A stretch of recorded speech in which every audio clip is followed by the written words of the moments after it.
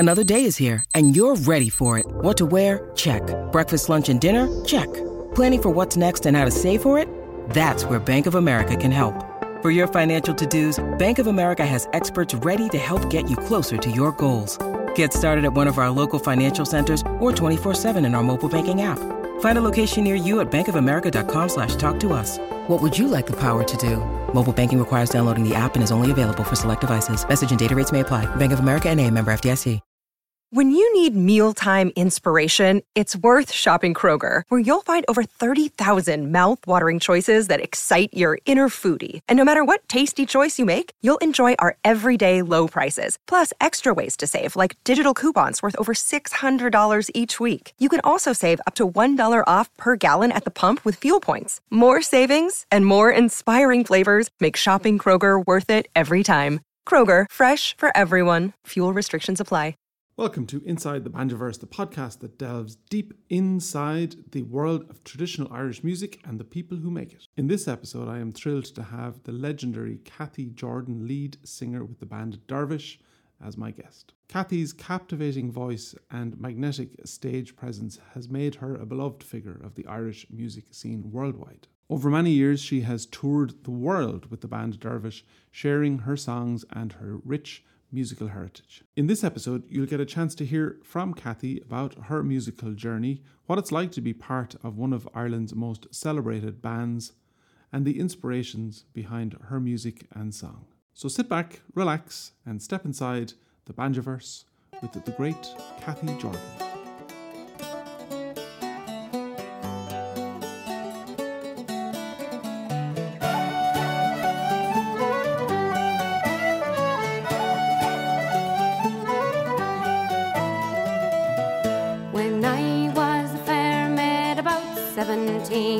I listed in the Navy for to serve the Queen. I listed in the Navy, a sailor had to stand for to hear the cannons rattle and the music so grand, the music so grand, the music so grand, for to hear the cannons rattle, the music so grand. The officer. So you've been with Dervish for 30 years. 30 years. You must have joined over 30 years. You must have only been 4 or 5, Cathy. 6 3/4. I was a very early starter. Yeah. And bloomer. Yeah. Yeah, it's hard to believe. You know, I would never have thought that all those years ago I'd still be traveling the world with the same band and the same people, more or less the same people. The time has flown. They got together in 1989 and I joined in 1991. So, yeah. So I'm the newbie. Still. They were, still the new. Well, Tom Morrow is actually, he's the newbie. He's been there 27 years now. So take me right back. You're from Roscommon. Was it a musical upbringing? Are there other musicians in the house, in your forefathers, as they say? Well, it wasn't so much. It was musical in so far as everybody sang, and singing was a big thing in our house, and learning songs, and that's a lovely song. And I used to go to neighbours' houses and learn songs from them. And my father had a repertoire, and mother, and I was apparently singing before I was talking, and there's a recording of me at the age of 3 singing the Bór Fínian Men, and at the same time I did, I think, a bunch of violets and all brothers and sisters. There was, party pieces, parties, every social gathering was marked with a sing-song. So I was very determined to get as many slots in the the party pieces as possible. So I had more songs I think learned off than most of them, and it's just something I love to do. And wherever there was music, that's where I gravitated. For everybody else, I think in the house it was a pastime and something you did recreationally, but for me it was just all I wanted to do. My brother had a beat up old Yamaha guitar the strings are about an inch from the fretboard, but I learned to play it and joined the folk choir in Scramog. And, from there, weddings, funerals, whatever, little gatherings. And then at school, I was in musicals and choirs and just wherever there was music, and it didn't matter what kind, although the songs I would have grown up with were all folk and traditional songs. But where my head went musically, it didn't really matter. And I didn't have any. The only formal musical training I had, I was brought to Tulsk or Rackrohan every Tuesday evening, and I had banjo lessons. So I was a banjo player for a while, but it was all too heavy for me. It was just a cumbersome, heavy lump. I thought you were going to say emotionally heavy, the banjo. That too. So yeah, I love playing the guitar, but when I joined Dervish, then my guitar playing wouldn't have been up to speed with reels and jigs, so I kind of gave it a sabbatical. And then I found a bouzouki that was in a guitar shape, so that brought me back to the strings. And now I have a small ukulele thing that's like a mini guitar. So I got back eventually, but I didn't, as I said, I didn't get any formal training in the guitar. And by the time somebody said, what chord is that you're playing? Ooh, I don't know, it's just, it makes a sound that I like. And I was shown a few things from a neighbour who came home from London. Colin Casey is his name, and he had a huge record collection, and he was a great guitar player and singer. So he kind of blew my mind musically in terms of, the music that he had from, Leonard Cohen to Tom Waits to John Prine to Emmylou Harris, Loudon Wainwright, McGarry sisters, all of that American and Canadian folk stuff that I really loved. And then that got parked when I joined Dervish. They weren't looking for that kind of music, so I had to. It was the first time I had to really think about genres, because I didn't really think about genres that much. It's all music to me. So, So in traditional music, that's not traditional, and that is, the rules came in, were applied, and I didn't have any before that. So then I went into digging in archives for material that would be traditional, while all the other stuff was still. So what were the rules for traditional? Well, the songs that were from Ireland, songs that were old, songs that were, that weren't new folk songs from Canada or from John Prine. So we went back. I suppose we were emulating what Planksty and the Bothy Band did, in the 60s and 70s. And that's what we wanted to do. So we imposed certain rules on ourselves at the time that we've broken several times along the way. But at the time, and we said the songs from Harmony Hill were all, old songs that we collected either from old recordings or the archives in Dublin, or old,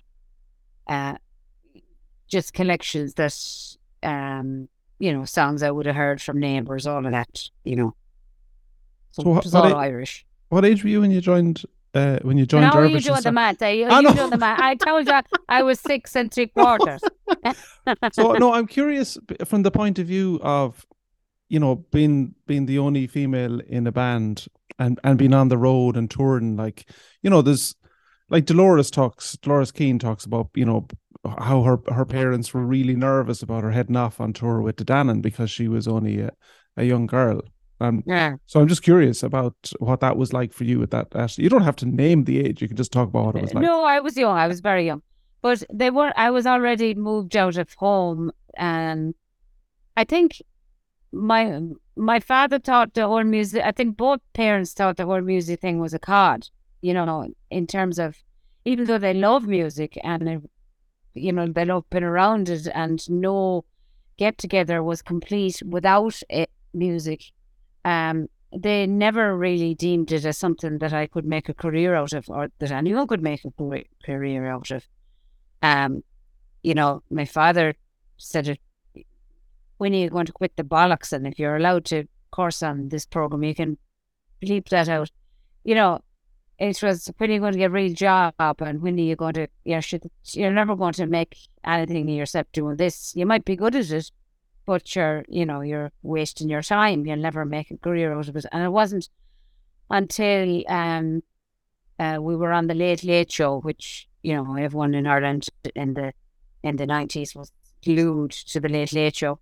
And Gay Byrne was the host at the time. And for his daughter to be on the Late Late Show was, you couldn't beat that at all. So he kind of pulled in his horns that way. But he wasn't the sort that would give you any praise much anyway. He was a typical Irish daddy that, you'd get the telling off if something was wrong, but you wouldn't get praise for doing anything right. So, and after he died, though, I found all the clippings and cuttings that he had made from various things. So stuffed under the mattress, So that was a very poignant moment. But I mean, it was him gave me the music to it, but yet he thought it was a waste of my time. So that was the irony of it all. Was there, you see, I know nothing about singing, right? And I mean, I was, in a band for an awful lot of years. I didn't even know what half the songs were about that we were singing. I never listened to lyrics. Right. Well, somewhere like that, yeah. Yeah. I went to see Donovan the other night, and I realized that, like, I know all the songs, but I'd never really heard the lyrics before, and I'd listened to them thousands of times. So I'm like that. So I don't really understand the heritage behind songs. And so can you talk a little bit about how important that was? Is there a Roscommon context to it? Is it localized the way the tunes sometimes are, or how did that all work out? Well, in the beginning, it wasn't. I didn't have any kind of local. Apart from Percy French, I didn't know an awful lot of local songs. I would have grown up with them, but a lot of the songs my mother and father sang were from all over the country, and everything from rebel songs to comic songs, and and Percy French songs and all of that. So they weren't localized, as I said. I mean, it's only now in the last 4 years, maybe, I'm zooming in because of this cranky project that I'm doing. I'm finding a song from every county, and some counties have huge amounts of songs, and other counties have very few that's known. You have to go digging. For instance, Galway would have many, many songs. Cork, Kerry, Fermanagh, Tyrone, Derry has lots.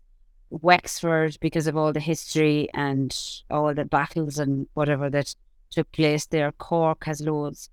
Roscommon have a good few, the Bono One, the big story of the unrequited love song between McDermott and his betrothed, and he wasn't good enough, so he was banished by the father, and she died of a broken heart, and then he died of a broken heart, and the two trees grew over their heads and fell down to create what's known as the Schneim Gra, or the Lover's Knot, and that appears in so many songs like Barbara Allen that it's travelled the world.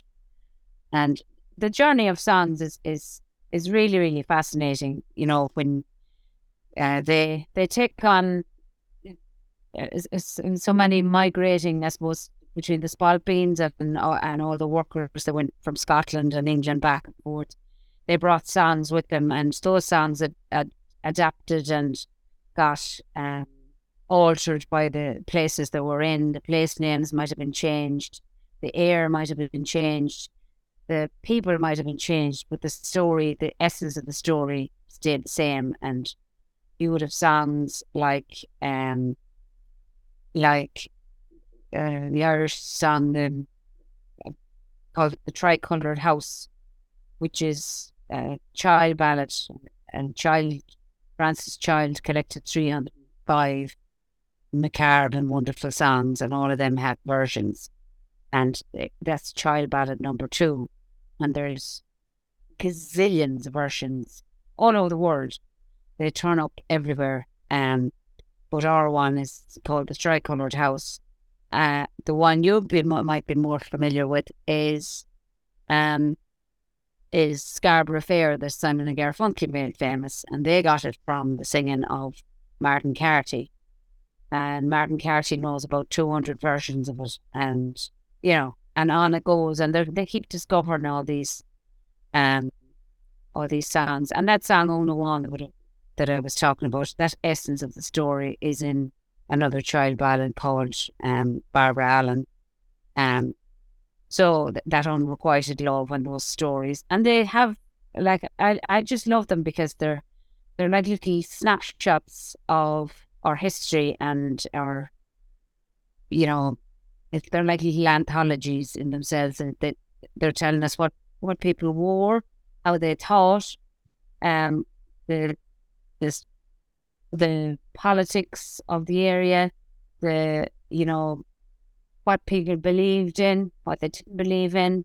Women didn't fare too well, the religion, all sorts of much more than the tunes in a way carry. I mean, the tunes are beautiful and they evoke so much, but they're not telling these little stories that make up our history, and a huge part to play in how we view ourselves down through the years. And whether you agree or you disagree with the sentiment, they are the historical documents that are like windows into all the struggles and so forth of our people gone by.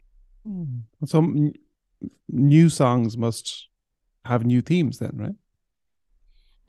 Yeah, I mean, there are still songs, great songs been written that will in time hopefully fall into the tradition and be carried on as folk songs or traditional songs of the future. I mean, to have a song written in the first place, there's a good story and there's something to be told. There's a story to be told. So those stories are still being told, and hopefully lots more will be written in the particular genre that sounds like they've been around. Yourself in tunes, the nicest compliment to a tune you wrote is to you're played in a session, and for people to think it's been around for generations. I do love that about writing songs or tunes, that I write them hoping that they'll fall into the river that heads on and gets excavated and gets looked at in generations to come. So have you written lots of songs? Not lots, but I've written quite a few, maybe 25 or something like that. That's lots. That's lots. I mean, some of them haven't seen the full light of day yet, but it's something I'm always working on, and I'd be very particular about them, and I scrap some of them and then come back to them and have a look at them again, what was good about them. And they take time, and they take a lot of weeding, to get that. I don't need that. What is it about? Is the story been told? But like, for instance, during lockdown, I wrote a song about a subject that there didn't seem to be any songs about, which was the wrens of the Curragh. I'm not sure if you're familiar with the wrens of the Curragh. So these were women from mostly Dublin, the Pale kind of area. They were disenfranchised after the famine. They were poor. It was death by starvation or go to the workhouse, which was another way to die. So they took to the roads and followed the soldiers down to the Curragh, which is one of our richest racing land now, where all the rich race horses live and are bred and livestock and all of that. But these women, they knew they'd get fed or they'd get the scraps, and some were in prostitution. They knew that being beside the soldiers of the Curragh that they wouldn't die, but they were treated very badly. They lived in the ditches and they dug out nests for themselves that were only big enough for their bodies, and that's where they lived. And then if they got pregnant and had children lived in those nests as well. And they were ostracized by the church, and people used to drive out from Dublin and strip them and beat them and spit on them, and yeah, it's a shady underbelly of the history of the Curragh. And what year is that?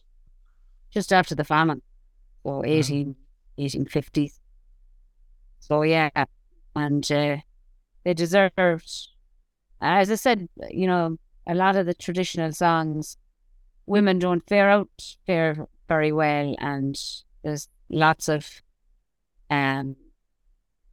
ballads where there isn't a lot of respect, or the women aren't the victors. The men seem to be always the victors, and you could count on one hand with fingers missing where the women have to say and that they win their particular battle. So there's a very few of them. So when I can, I like to address that imbalance.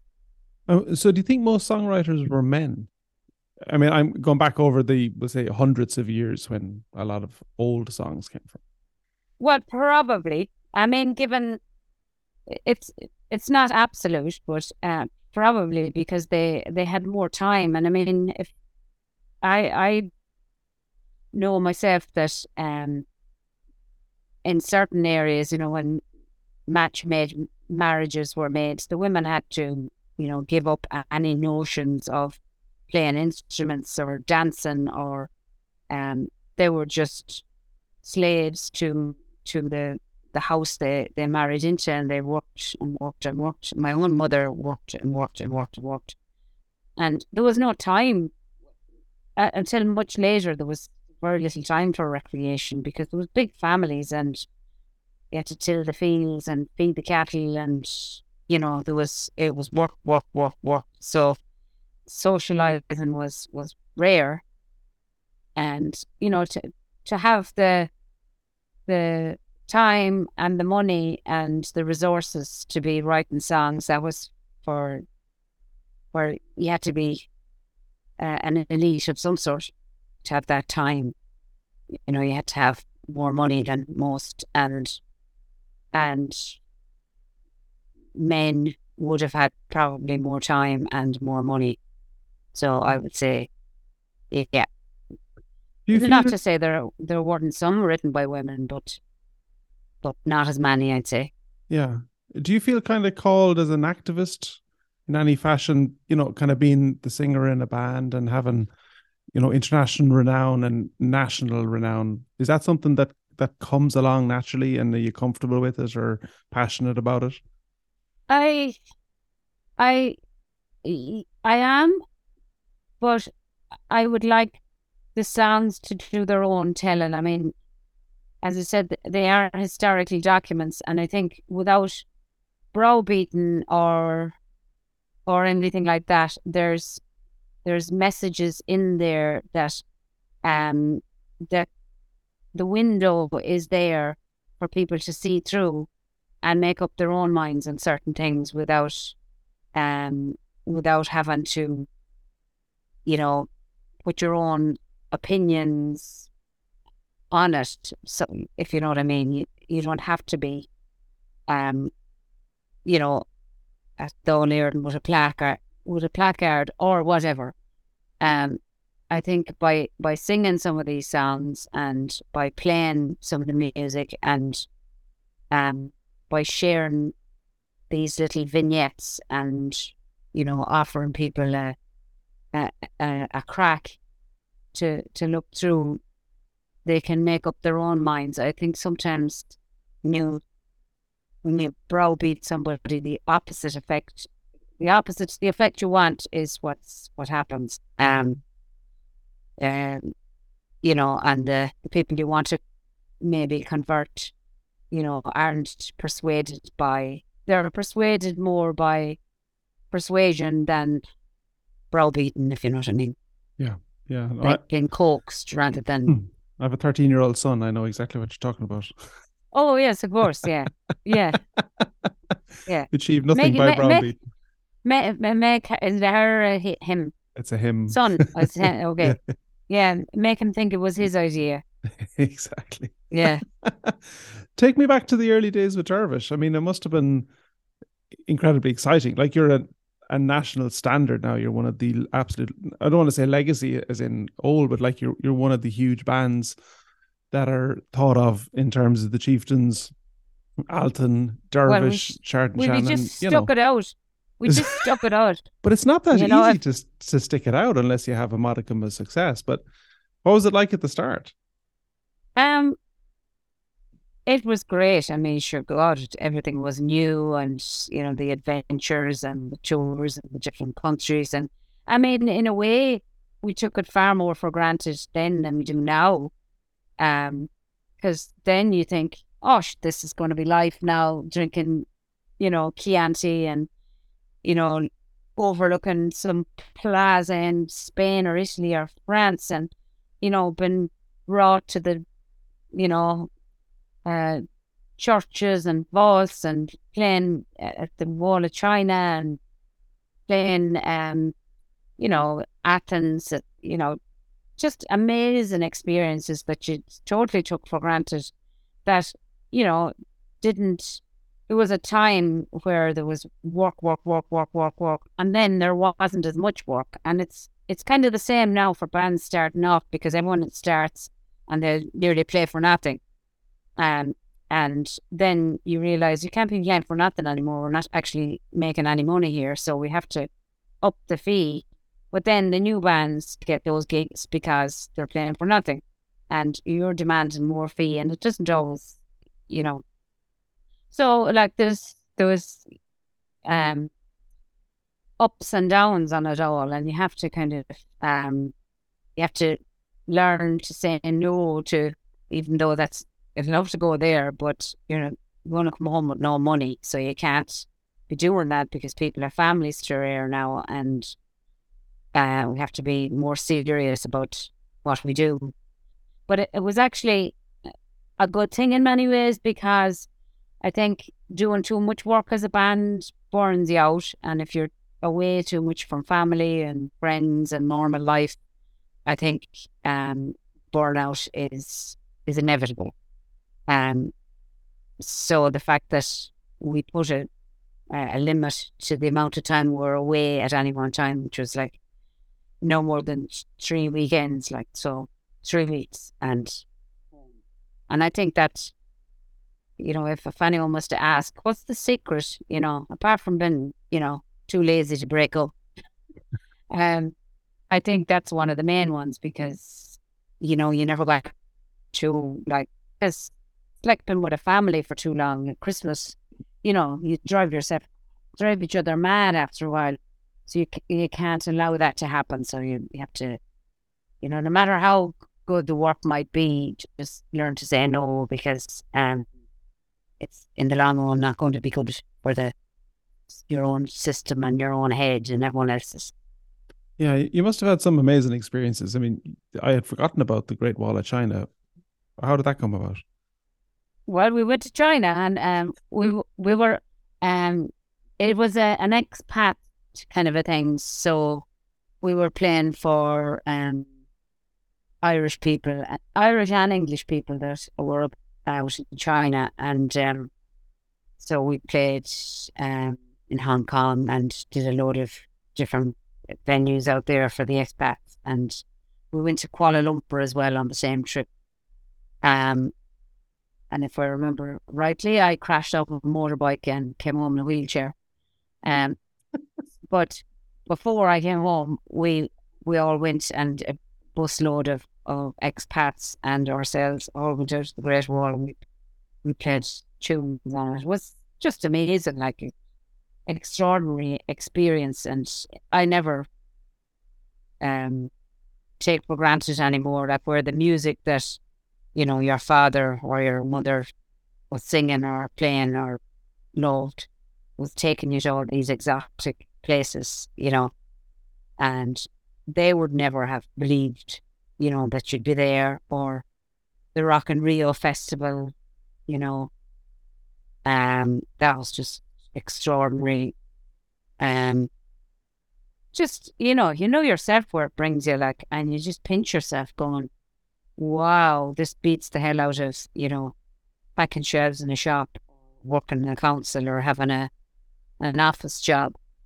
I mean, there's well boring bits, you know, there's a lot of no time, you know, like you're just traveling from A to B, and you have to amuse yourself for 7-8 hours a day sometimes, go from one, because there's a lot of mundaneness about it.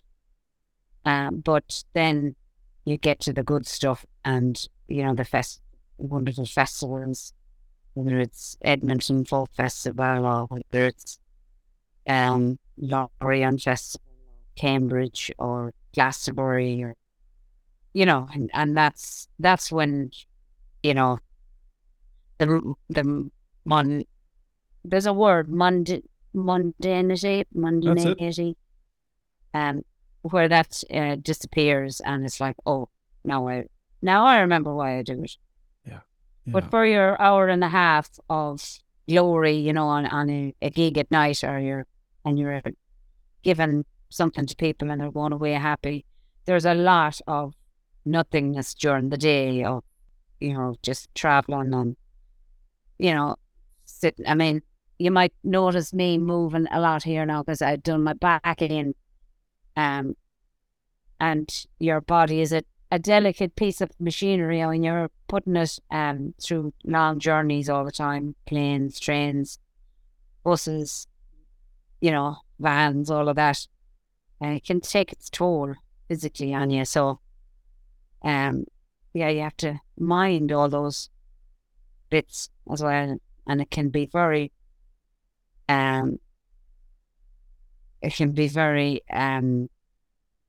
you think to yourself, oh God, is all this travel worth, you know, the pain I feel right now? But you get over that too, and on you go. Did you ever fall out of love with it? I did maybe 15 years ago, 20 years ago. And then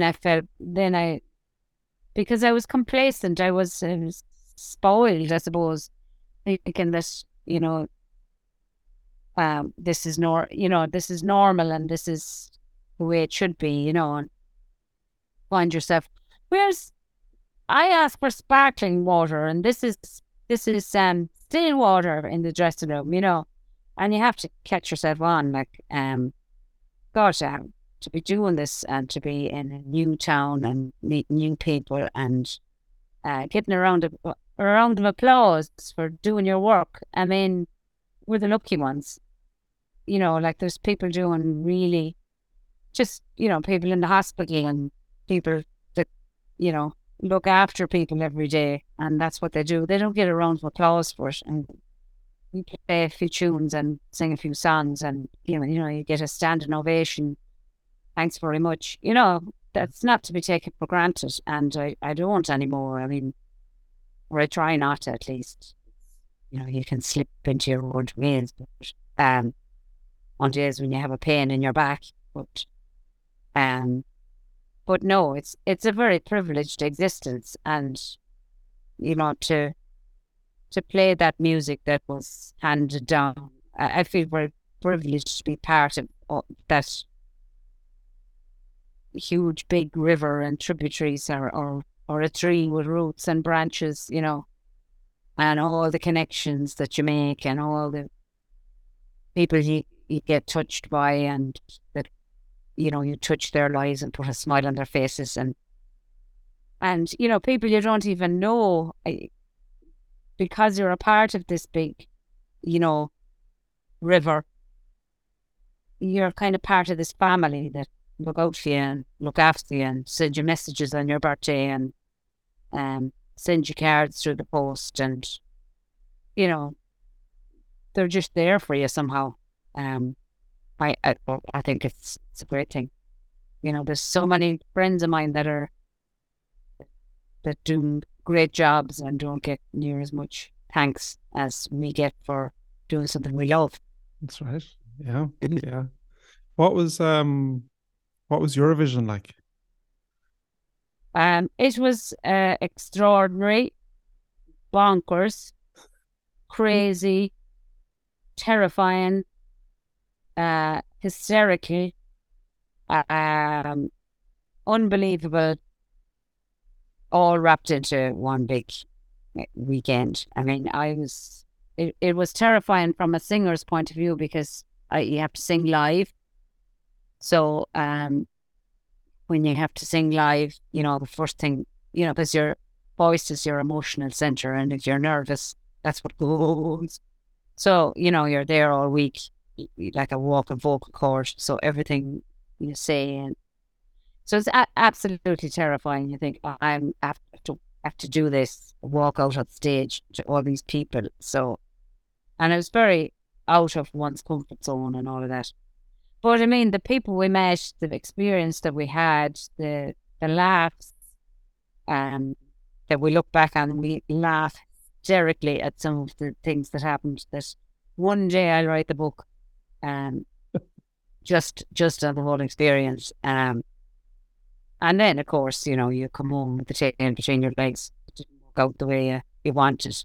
And you think your world's over. And a week later, heading to Latvia and Lithuania with President Mary McAleese, and on you go like it never happened, And it's huge 1 minute, and then it's just, next, for people in their lives as well, like it was, I remember going down to the shop and everybody knew, good luck, and, all of this, and people sending you cards and flowers and those banners up, and it was a big deal. And I really didn't like that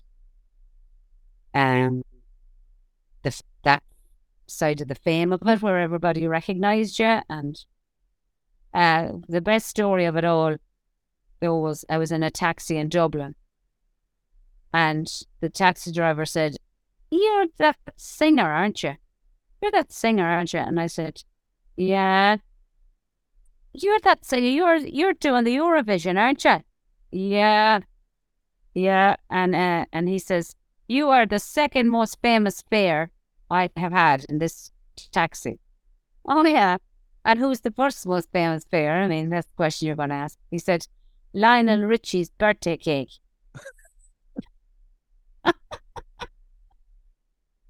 Woohoo! I've made it. Oh, that's a Dublin taxi driver if there was ever one. Yeah. There's also to those kind of stories that just, you wouldn't believe it.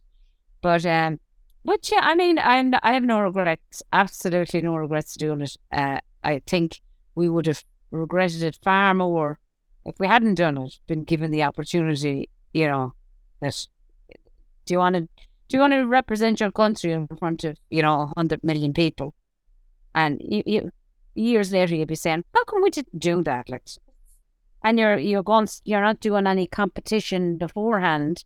You're going straight to the Eurovision stage. Okay. But yeah, it was absolutely terrifying. uh, before it, and yeah, coming home wasn't nice. But then a week later, and it's like, yeah, off you go. Yeah. You said something a minute ago about your voice being your emotional center. Just talk to Yes. me a little bit more about that. That sounds very interesting.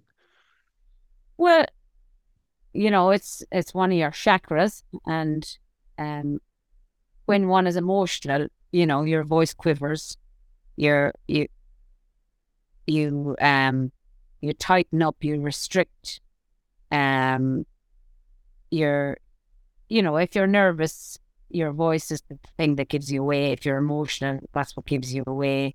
If you're in any way kind of upset, that's the first thing to go. So it's very hard. I mean, if you were singing with your hand, for instance, your hand can do the job without getting any emotional, but your voice can't. And that's why some singers, if you hear their voice, they can touch you emotionally, because it's possible. And it's the same with any instrument. You can find that sweet spot, and you can put a cry in it. And when you put a cry in it where your voice is open, and you put a kind of that's when people will, it's like a little puppy dog or a cat meowing. People respond to that on an emotional level as well. So if you have emotion in your voice, now to a degree, there's a point after which it's gone. There's too much, and your voice will break. But really good singers that, and the ones that make fortunes, I listen to them, and they have that, they can do that cry. And that's what's people are responding to. And if you get other people to cry, your emotion has connected with their emotion through the voice. So you're just trying to make people cry. That's all. Laugh or cry. Oh, you just want an emotional response of some sort. You can make them angry too, I suppose. But yeah, and the cry of the pipes, that, or the flute, or, you do it on the banjo as well. That's never made anyone cry on the banjo. Come on. You did. But I'm going to try now. I'll take it out later on. I need to find this cry. It's probably more difficult because of the nature of the beast, but it's that whine, is the cry in an instrument. It's the whine, that people, get that feeling. I mean, it has the ability to make people dance, and you know what they say about Irish music, that the three elements, Gultree, Gantry, and Soontree, should be present in it, and is present in it. So Gultree, Gantry is so exciting, it makes you want to dance, and you respond to it in a kind of in your body. And Soontree means it's so soothing, it makes you want to sleep. And Gultree, it's so emotional, it makes you want to cry. So all those elements, they're present in all our gigs, from the tunes or the songs. Some gigs might have more Gantry and than Soontree or Gultree, but when all those things are present, I think, for instance, that's why so many people respond all over the world to Irish music, because it brings you on a kind of an emotional roller coaster. It can have you crying, it can have you laughing, it can have you dancing. And this is an ancient music handed down that some people have never heard before, and just respond. Something happens within them, and I think their senses are connecting with those sensory things within the music. That's my theory. I hadn't heard that before. I love that. No. Yeah. And I'm thinking now, when you write a book about staying in a band for 30 years, you should call it Gultree, Gantry, Gantry. Soontree, and then at the bottom in brackets it should say, and we were too lazy to break up. Well, I do them a disservice by we're too lazy to break up. I mean, there's more than that keeping us together. I know that. There's you. Yeah. There is a certain they're a great bunch of people, because, I've had the pleasure of touring with you a few times. Yeah. Yeah, we were in Japan together. We were. Yeah. Yeah, we were, ourselves and Alison were born in the midnight oil. Well, you were out running and doing, we were thinking. Definitely wasn't running, eating sushi maybe, but not sushi, running. Yeah, bento boxes, and we were lorrying into pints of sake. What's the Cranky project? You mentioned it a couple of times.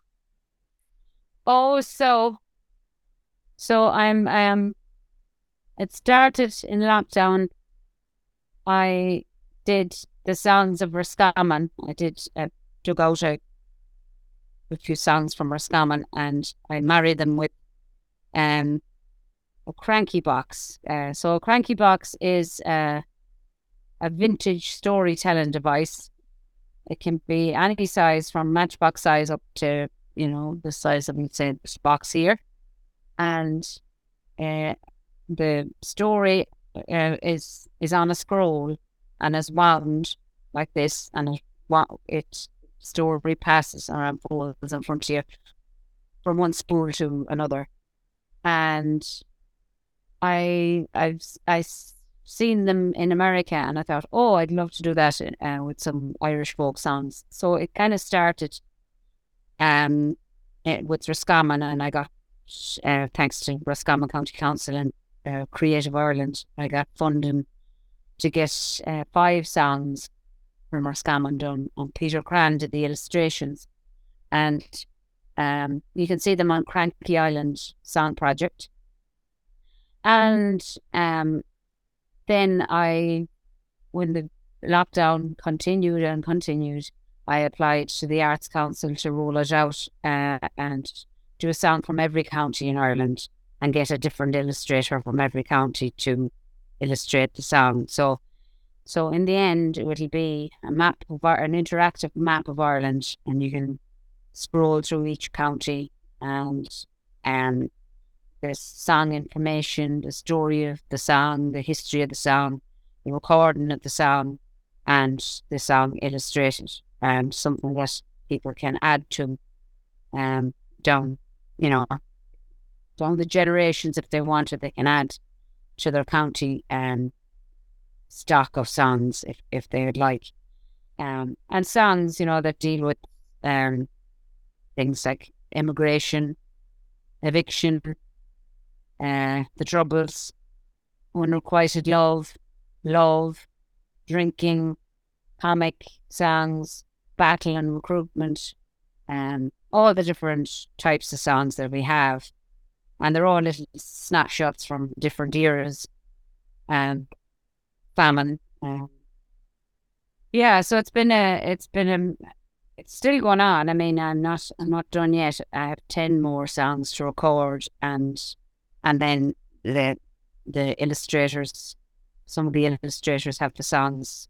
As soon as I get the song recorded, it goes to the illustrator, and I hope to have it all completed maybe September, hopefully. But I was supposed to be at it all this week, but my back told me I couldn't leave the house. So that's one of the. I don't know about you, but lockdown, I hit the ground running with it. I think I got so scared of what's happening. I kept really busy, and so I recorded 5 albums and started up this 32 county project as well on top of that. So then before I knew it, I hadn't a minute, and but getting there slowly but surely. It's better to be busy than not. That sounds like a fabulous project.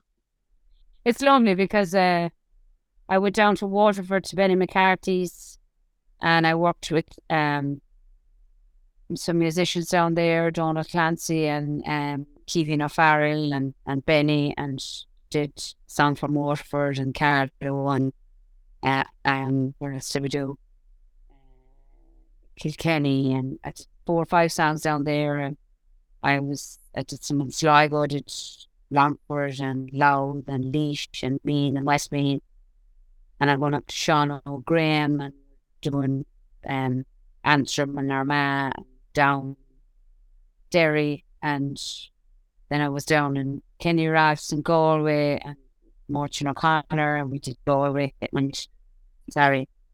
did Galway and Mayo and so forth. So little by little I do them in blocks, and I find the songs first and then arrange them and then, you know, send them on to musicians and then go down and meet musicians and trash them out then in the studios. So it's lovely for me to meet all the different musicians and work all the different musicians, and just, yeah, it's fun, and it feels very worthwhile. And because when you get to a certain age too, you have to think of, what am I going to leave behind? You know, what do you all of this? Oh, what will it all have been for? And you know, you get kind of nostalgic. And I thought to myself, well, if I can do that much, you know, and pay homage to the whole country in that way through the songs, and leave something that others will add to, then happy days. I can retire. Lovely. Not that I'll ever retire. No. No. Kind of maybe last question. Is there a gig or a collaboration or a venue that you dream about playing, that you'd love to have a crack at? Well, I haven't played in Carnegie Hall. I think I'd like the. You definitely get sparkling water there anyway. You think? Have you played it? Oh. Yeah, I'd like Carnegie Hall. It's just the history of it, and I played it wasn't with Dervish now, and it was on a different project entirely. I'd like to play it with Dervish, but the Ryman, and it's just that feeling you get having walked onto the stage that so many of the people that you admire and respect, and so many of your heroes have played on. That was a lovely feeling, and I am sure that the same would apply in Carnegie Hall. But we're not done yet. You know, we have another songbook in the pipeline, and they're just lovely albums to make as well, because of collaborations, and it's just amazing how many people want to sing Irish songs when you cast your nets. It's so many people really love Irish music and really love certain Irish songs and whatever, and so respect them, and it's the well that keeps on giving, and there's no bottom to it. It's just, there's always something new to discover. You could spend your lifetime excavating, and you still wouldn't have gotten to the bottom of it. And it's just, it's a beautiful thing, and people are discovering it anew all the time. I just saw an interview the other night with Bozier on the Late Late Show. I happened to be watching it, and he's only recently discovered the low whistle, and he just loves the sound of it. And because of that, he's kind of delving into all these tunes and sounds, and that's what it does. It kind of it coaxes and cajoles and magnetizes you into it, and it's and you can move away from it for a while, but it always kind of draws you back. There's something in it, and it's like the same stuff. It's running in my veins. I find that I can't deny it. It's just in the DNA or something. It's all part of the same thing. Yeah, yeah. Cathy, thank you so much. And, not to make you sound old, but like, I remember getting Harmony Hill and listening to that album over and over. And it was central to my musical development as a kid. Not a kid, but like a teenager. And then to get listening to me when I was much younger. Yeah. But like Dervish was such a huge part of informing me as a musician. And then to get to meet you and tour a little bit with you, and to find that you're just like regular nice people always means a lot, when you kind of meet your musical heroes and their sound. It's a good thing. Well, it's a lot coming from you, Enda, and everything you do musically. I mean, I'm a huge admirer of, and I loved with Banjo 3. I loved the energy and power and meet you and touring with you. And it is another beautiful thing about Irish music, is that you get to play with, your friends and your heroes are the same people, and with you don't get that in other musics, that you sit down and play some music with, for me, like it should be Peter Horn or Dolores Kane or Maya Brennan or Mary Black or whoever. It's just amazing that you can do that, and everybody is so accessible to each other, and it's full of really nice people that that I think the music is a very leveling thing, and it makes everybody kind of have a sense of gratitude and a sense of belonging that they want to pass on. So, yeah. Well, I'll let you get back to it. Thank you so much for taking time to chat to me. You're welcome. Really enjoyed it. Welcome. I'm going to opt out to take me painkillers. I'm glad I don't play the banjo. I never would have been able to hold it up. You'll have to get the chakras unblocked, I think. That's the... Honest to God, yeah, I know you're talking. All right, Enda. Hopefully thanks see you soon. Bye. Yeah.